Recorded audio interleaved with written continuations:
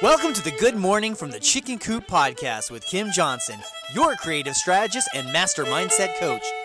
Filled with inspiration, distinctions, perspectives, and possibilities, we help you to cultivate a mindset that leads you to create the best version of yourself you could ever imagine. Join Kim every morning from one of her favorite happy places, her chicken coop, along with all her chickens. Hey everybody, good morning from the chicken coop.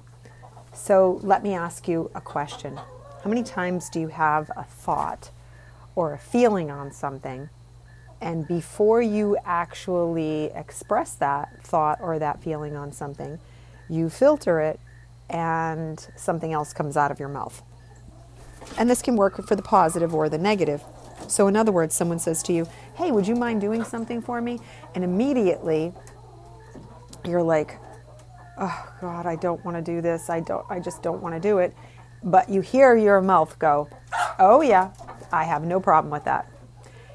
What always amazes me about myself when I do that is how enthusiastic I seem to be when I hear the words come out of my mouth that sure, I'll take care of it for you, when I don't want to, or I have resistance to doing, or there's some reason that I feel like I am just not positive that I want to get involved in something. Yet, enthusiastically, I have claimed that I would be involved with it.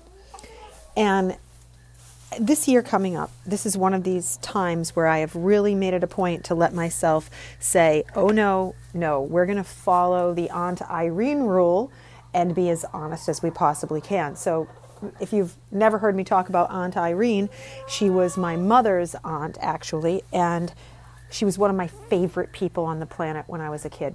She had a 1970s-ish something, bright blue Volkswagen Bug. She always wore very hippie type clothes, and she had a big hat, and she had a big bag, and she always had goodies for me in the bag when I was little. And I loved sleeping at her house because she would let us eat bacon for dinner, and she didn't care if we had cookies and bacon and soda. She was just one of those people that was like, hey, do whatever you want to do. And she used to tell me when we would ride in the car, and I was always so impressed that she drove a stick shift, and she was just really eccentric and fun.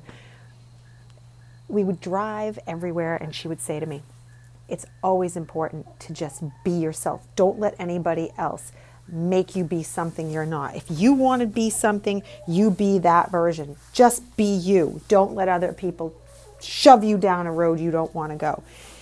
And that always stuck with me, and I swear that's part of where my stubbornness came from, was my time of being with Aunt Irene, because people would say to her, well, you can't do this, and you can't live on your own, and you can't. And she's like, yes, I can, and she always did. And right up until the very end, she was one of those people that was just absolutely a force to be reckoned with, and she didn't care what people thought, and I loved that. So back to the whole purpose of this. Changing who you are in those moments when you have to answer, changing what you really want to say. I'm not saying that you have to be mean to people, right? We don't want to be mean to people, but telling them the truth is really important. So I want to address this because I think sometimes we want to say things, but we're afraid of how to say it. So really, you can say anything to anyone if you have the right intent and you have the right emotion when you go into it. So if someone asks you to do something and you really don't want to do it, the best way to say it to them is, listen, you know what, I get where you are and I really want to help, but I know if I tell you that I can take care of this right now, I'm going to feel like I'm overwhelmed with it later. And I don't want to do that because I don't want to get irritated with you for something that had nothing to do with you, because I accepted it and I should have just told you in the beginning I couldn't do it. So hopefully we can find a way that you can understand that and I can feel good about it, and what are our options. Telling somebody something like that in that way is one of the most useful tools I have ever learned about, especially with my husband. He will say things to me and I will be like in my head a whirling dervish of craziness, trying to figure out why did we have to do this? Why is this the case? Blah, blah, blah, blah, blah, blah, blah. I'm talking to myself in my head, instead of just being able to go, you know what? I love that you're thinking this way. I love that you want to do this, but I know this is going to add a lot of stress in this way. What's another way we can do this? How can we handle this before we go into it and say yes? What's another possibility? And you present your partner, your person, with this challenge.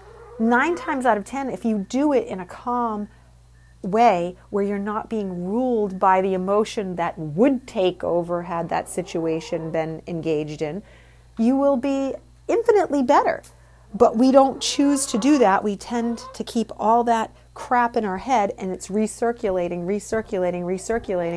And before you know it, you're all hyped up about something that is absolutely unnecessary had you just been honest and dealt with the feeling that came up first instead of speaking what you thought was the right answer.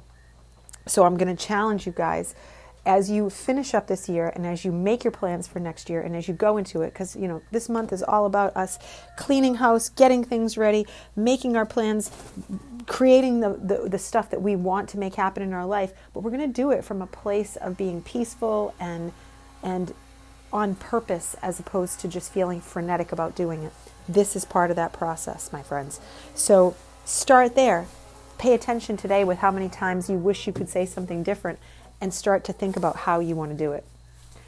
And really put your thinking cap on with the emotion you're in and talk from that emotion of being calm and peaceful. All right, my friends, I will see you tomorrow morning, and I hope you have a very blessed day. Bye.